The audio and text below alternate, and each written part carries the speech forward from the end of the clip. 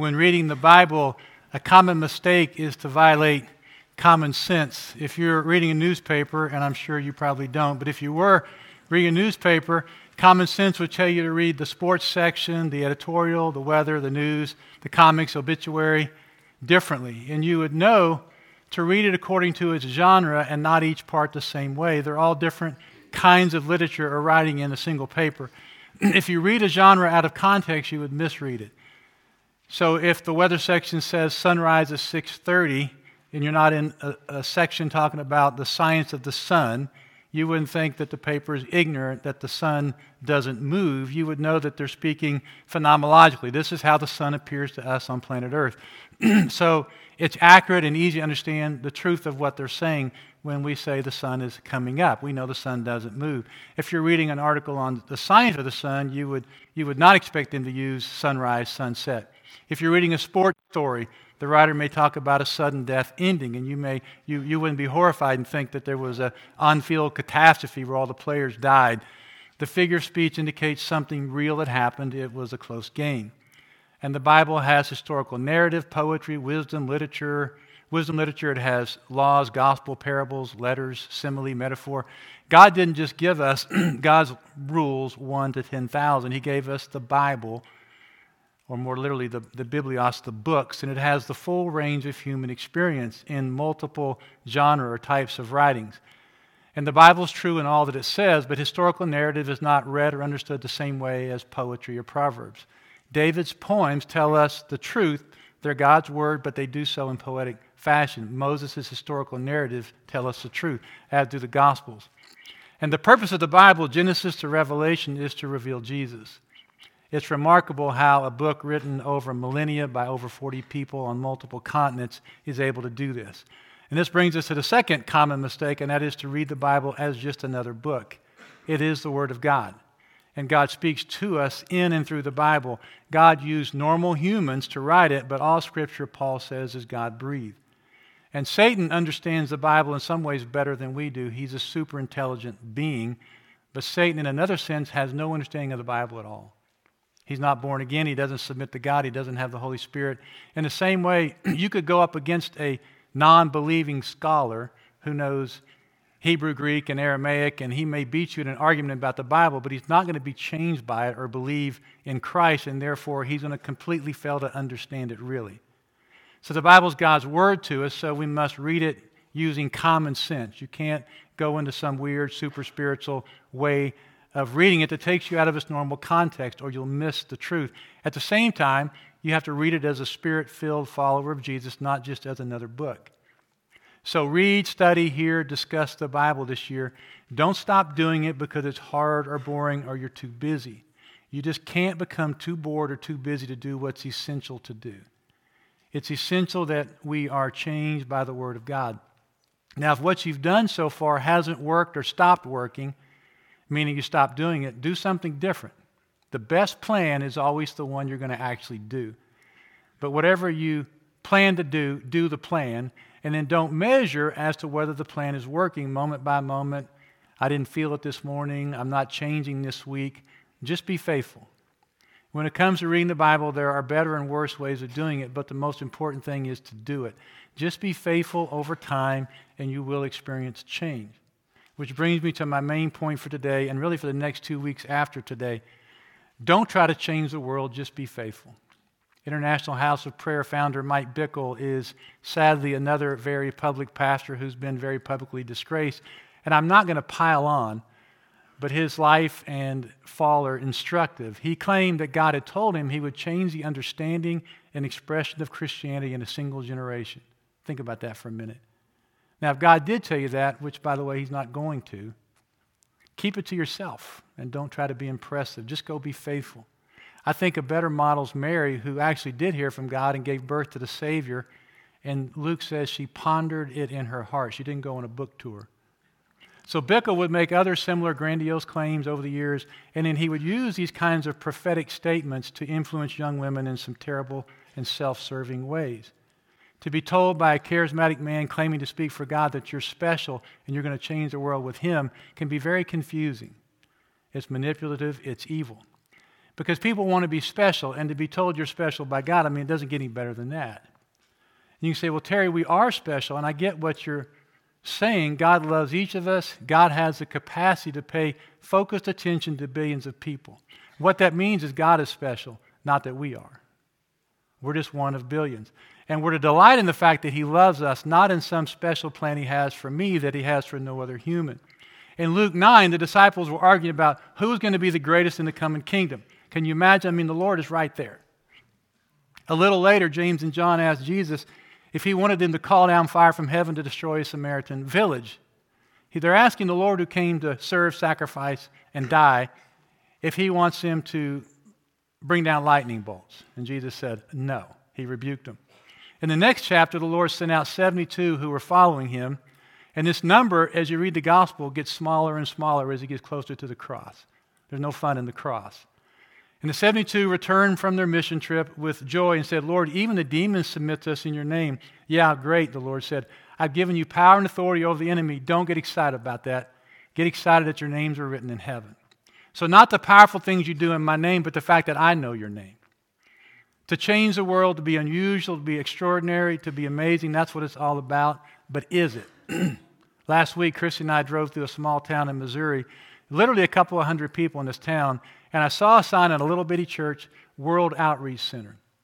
And I thought, is that good or is that bad? The answer is it depends. What do they mean? Do they mean we're changing the world right here in this tiny, not even on the interstate town, one life at a time? Do they mean we're being faithful here? Do they mean, hey, we're not just a small church. We look like it. We're not. We're the World Outreach Center. We're going to be famous. We've got a miracle a minute. I don't know the answer to the question, what do they mean by that? I didn't stop and ask them. I do know the answer to the question, how has the world changed? And the answer is, that's not your concern. It's certainly not your life goal. Be faithful is your concern, and that's your stewardship. It's required those who have been given a stewardship be found faithful. And by the way, the world's always changed for the better is by plain old faithfulness. By and large, the people who've really made it their life goal to change the world have done so in ways that were negative. An oft-quoted or claimed verse is Jeremiah 29:11. For I know the plans I have for you, says the Lord, plans for good and not for evil, to give you a future and a hope. And I've had people read that and go, I claim that verse. God's going to prosper me. In Jeremiah 33:3, call to me and I will answer you and tell you great and unsearchable things you don't know. Yeah, I want that one too. Tell me all the great things you're going to do in and through my life. But I've never heard the context claimed as a promise from God. The context is the Babylonians are going to overrun your country. You're going to lose the war. You're going to be hauled off as POWs. Some of you are going to come back, but it's going to be 70 years. You're going to be old. Most of you are going to die in Babylon. So settle down, live faithful lives in captivity under the heel of a foreign power. That was the plans God had for them. Their hope was not going to be in victory, but in trusting God in defeat and exile. So I'm great if someone says, God, I claim the promise of Jeremiah 29:11 in my great suffering. Even if I'm in exile with nothing, I will hope in you. My prosperity may be only you, but you are all that I need. So we're going to spend today and the following 2 weeks in the book of Daniel because it gives us a really helpful look at how to be faithful in a hostile culture. So here's our short series, Don't Try to Change the World. Today, be faithful in the small times. Next week, be faithful in the hard times. And then week 3, be faithful in the waiting times. Let's do a quick backstory on Daniel. We talked about Jeremiah. He was Israelite priest in Jerusalem in the final days of the southern kingdom, Judah. And he told the people they would be destroyed by Babylon because of their sin and taken into exile. They had rejected God's law. They were mistreating the vulnerable. They'd even resorted to the vile practice of child sacrifice. And God was going to bring judgment from the north. Babylon was going to be his tool of judgment. Then God would judge Babylon by the Persians. And Jeremiah warned them over and over, and he was abused for it. They refused to believe him. God has firmly decided this is going to happen. They said, we don't want to hear that. The city of Jerusalem came under siege, was destroyed, the people taken to Babylon. And Daniel sat during this time of Jerusalem's fall to Nebuchadnezzar and the exile of the people to Babylon. Now, what's interesting to me is when you mention Daniel to people, what tends to stand out is the spectacular and the futuristic. The spectacular. Daniel, oh yeah, blazing furnace, lion's den. Daniel, yeah, dreams of future kings and kingdoms, beasts, end times, all that cool stuff. But the purpose of Daniel was to inspire faithfulness in God's people in the midst of persecution by the kingdoms of men that had turned against God. It is the very opposite of chasing the spectacular or speculating on the future. Be faithful in the normal, the hard, and the waiting. Be faithful right here and now. Daniel was taken into exile when he was around 17. He was at least 82 when the Persians conquered the Babylonians. And so we can read the book in a few minutes and think, wow, what stands out to us, blazing furnace without even a smoky smell in your clothes, lion's den without a scratch, amazing dreams of the future. But most of Daniel's life was not wow. There's a lot of time when nothing spectacular was going on in those 65 plus years. In fact, if you're reading the book between chapter 4 with King Nebuchadnezzar and then a quick jump to chapter 5 with King Belshazzar and the fall of Babylon, there's just blank space. You go, what's happening in here? Well, Daniel was just being faithful. In fact, what was happening was Daniel was being forgotten. Nebuchadnezzar promoted Daniel over an entire province. Now his foolish son, Belshazzar, had to be told about this old guy named Daniel who had interpreted his dad's dreams. So you have to read the Bible and notice what's not there, partly to understand what is there. There's no miracle a minute. There's no Daniel's World Outreach Center. There's just years of faithfulness as God's plans unfolded, and Daniel played his own role in those plans. Let me read some parts of Daniel chapter 1. In the 3rd year of the king of Jehoiakim, king of Judah, Nebuchadnezzar, king of Babylon, came to Jerusalem and besieged it.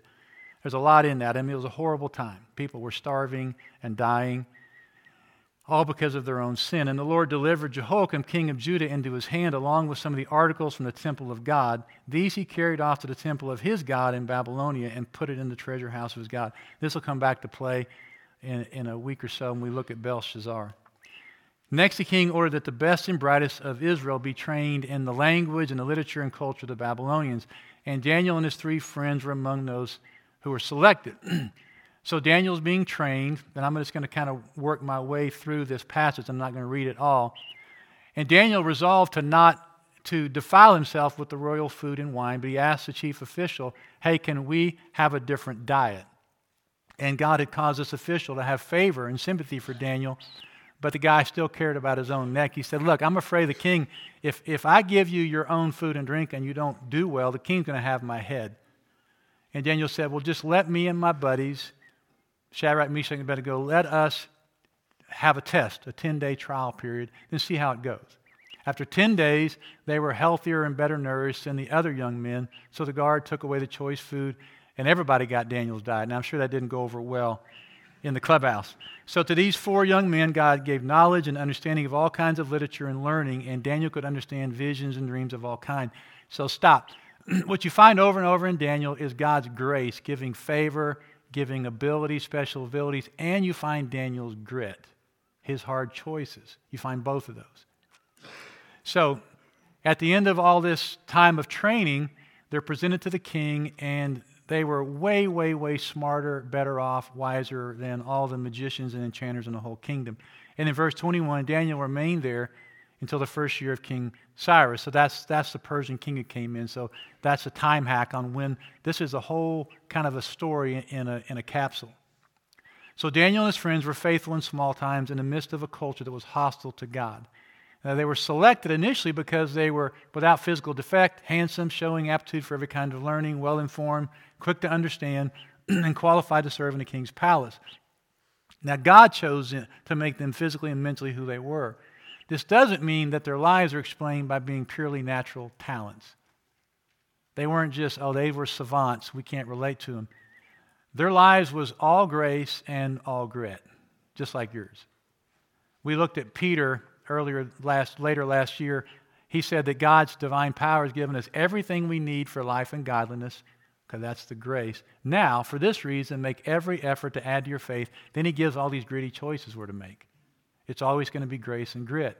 Wisdom that Daniel had in Scripture is a gift from God, and it's also a moral, volitional choice people make. So they'd received God's grace and they'd exercise human grit. They applied effort and endurance to grow in wisdom. God gave it and they pursued it. That's always how it works. And now they're going to have to learn Babylonian culture, language, literature. This is going to be extremely hard. But they clearly applied themselves with great grit because they stood out. Don't miss that. They'd have to become experts in Babylonian magic, sorcery, astrology, and polytheism. They didn't buy into it, but they had to understand it. That was a part of being an advisor in that culture. So they had to have a strong, settled faith in God to be able to learn this culture without being overtaken by it.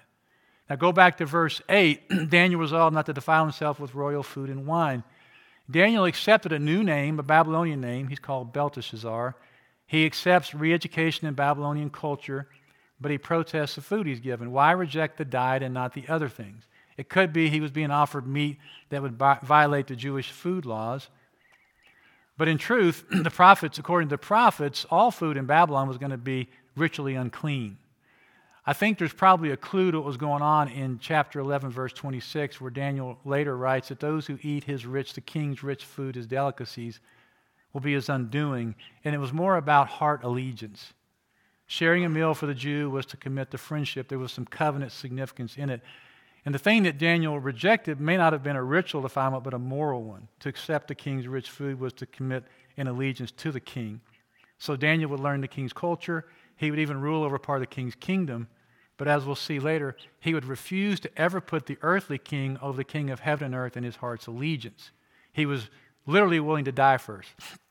So Daniel had to learn, like we all do, to adjust to living in an environment that's sometimes hostile to our faith. Everyone who lives with these cross-cultural tensions know how difficult it is to sort through principles.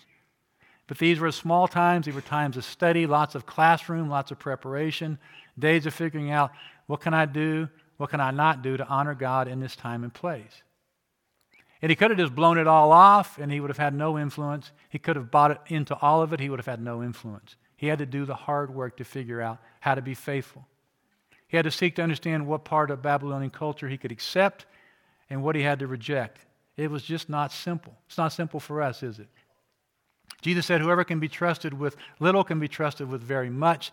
Whoever is unfaithful with little will be unfaithful with much. So we can overlook the small times and the small tests, not realizing they are essential to the larger times and the larger tests that are yet to come. And I would say to you, middle school, high school, even college and post-college age people, this is the time. There's always going to be tests all the way till the last minutes of your life. Ask my dad this summer. But this is a time of especially important small tests in faith and humility. And they can go by you because they're going to be small. They're going to look small. But it's really important you pay attention to them because they're setting you up for success later. You're training now for what's to come. So pay really careful attention, especially to your heart. Above all else, Proverbs says, guard it. So sometimes we'll reject parts of culture we're offended by, and that's okay. But then we'll accept parts of culture that offend God. And those parts often tend to be related to the Lordship in our hearts.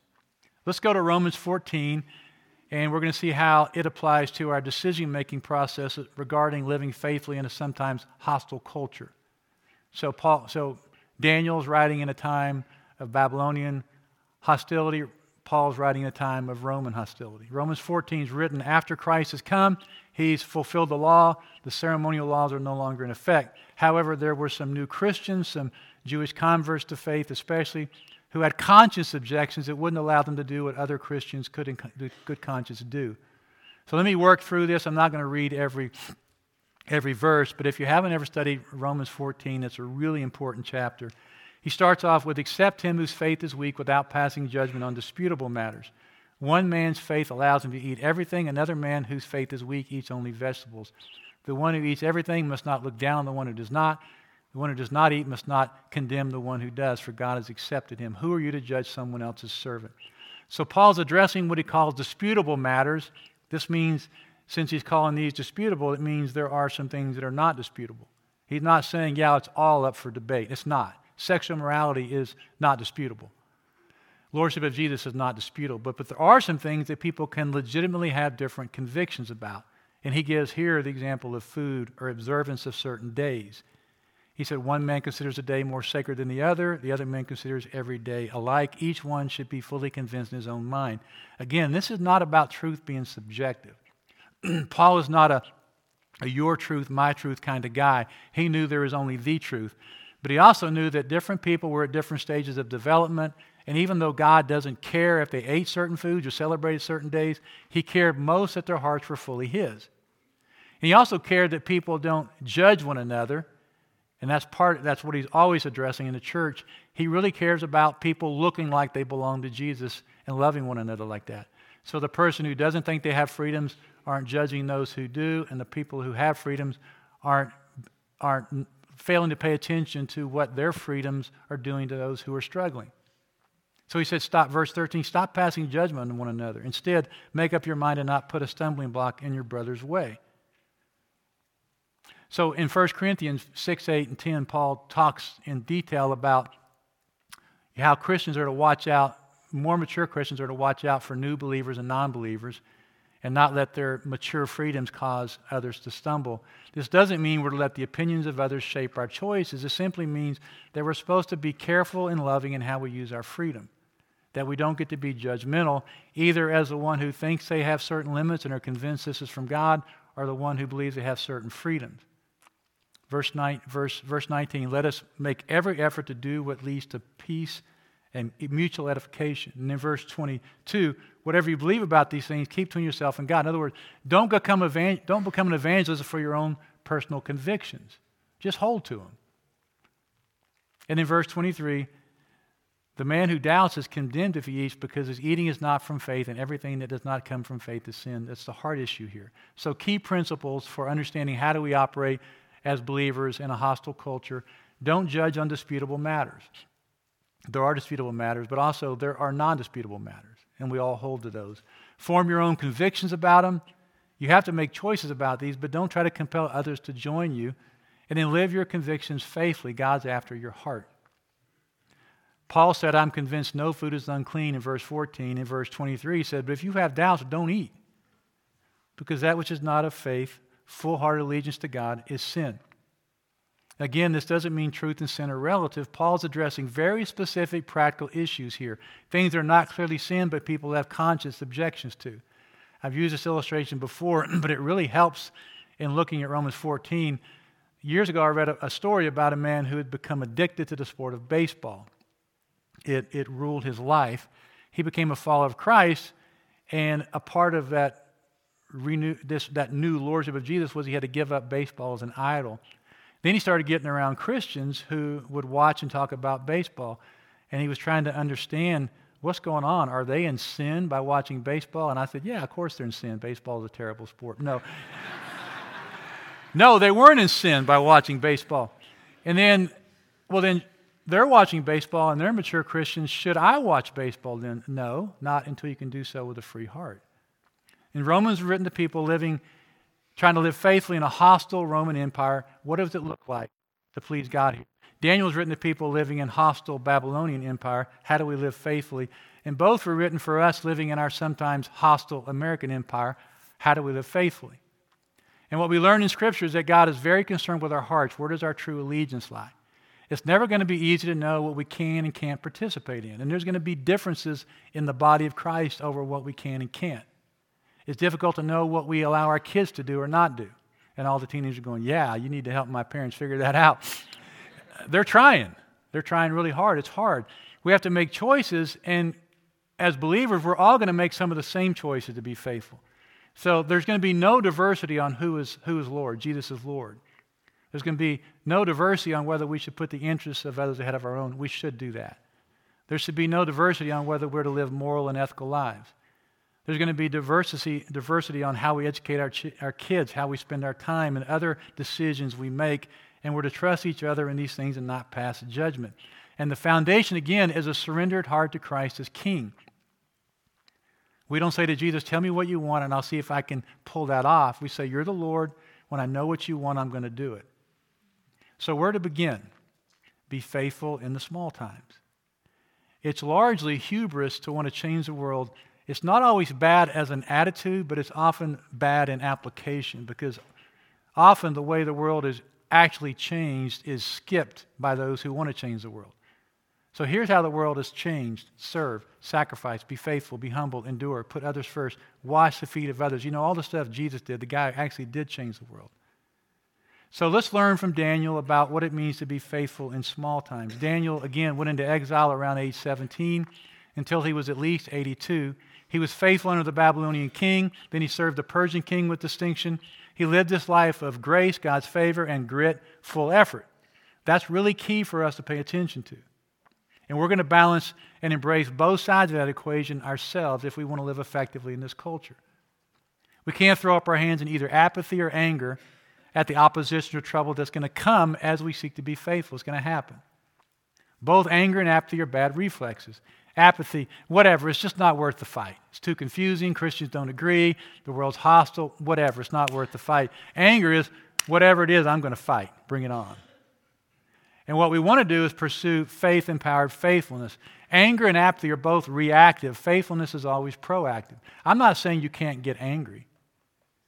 But I'm saying acting on anger is reactive. Faithfulness is what does it look like for me to honor God right here? And it's going to look like the next small thing in front of you, not trying to do something spectacular. Bickle thought the world was going to be changed through 24-hour prayer and worship for years. It seems like, I don't know, but from what I'm reading, it seems like it was a desire for the spectacular. And many who participated over the years were well-meaning, but what it did was produce loads of lazy young people, undeveloped young people. Scripturally, what they should have been doing is learning to bear the yoke when they're young. So, yeah, by all means pray. By all means worship. Do it as you dig a ditch or fix a computer or serve food. The greatest apologist for our generation, they said, Ravi Zacharias, one of the greatest moral failures. He had a golden tongue and a great mind, and he lived far from God, as it turns out. Better if he had not written books. Better if he had just been found faithful. I've heard of people who want to write the greatest book to change the world. It's already been written. Just go read it. Stop trying to change the world. Be faithful. See where God takes you in that journey. Love your kids. Love somebody else's kids. Go to work. Share the gospel. Plant a garden, if that's what faithfulness looks like today. I doubt faithfulness looks like planting a garden today, but when spring arrives. In the meantime, during these short, dark days of winter, be faithful now. I used to wish that January, February, and March were not on the calendar. Let's just go from Christmas straight to Easter. And I have learned to enjoy these days. And here's how I've learned to enjoy them. I've chosen to. I've trained my mind to. And I have more time inside. I have more time with people, more time to be still, more time to read and pray. We can train ourselves, if we will, to learn to be faithful in the little and to even enjoy it. Carmen Pate, an old saint in our church, told me yesterday as I sat with him and Norma that aside from all the physical pain, and they have a lot, he said, these are the best years of our lives. And he said, I've learned to be grateful for the small. Very powerful. And he and Norma have been through enormous pain, and they enjoy each other a lot. He said, we love our twilight years, and they are exactly that. But what comes after twilight? The dawn, the resurrection is coming for them. So even during these short winter days that many people hate and just try to get through, we can learn how to be faithful in the small. Don't worry about changing the world. Humans can't carry that burden. Just be faithful. Now, it could be someone in this room is going to become famous, hopefully not infamous, but somebody may become famous and very influential someday. And if that's you, I'm sorry. No, if that's you, that's a very difficult calling. I don't envy that. But I'll tell you this, if that is you, in the end, if the Lord tarries, even if you're famous for a time, you're going to be dead and forgotten by everyone left on the earth. And then all that will matter is that God knows your name, because no one here is going to care. In the end, God knowing your name will matter. That's all that really matters now. Be faithful in the small things. That brings God glory and joy. And it is, in fact, exactly what He wants from each of us. Let's pray together. I'm going to give you a chance to talk to God. Maybe you hate these winter months. Maybe you hate this time of life. Maybe you're struggling with being faithful during this time of testing and trials. Whatever it is, ask God to help you embrace faithfulness right now.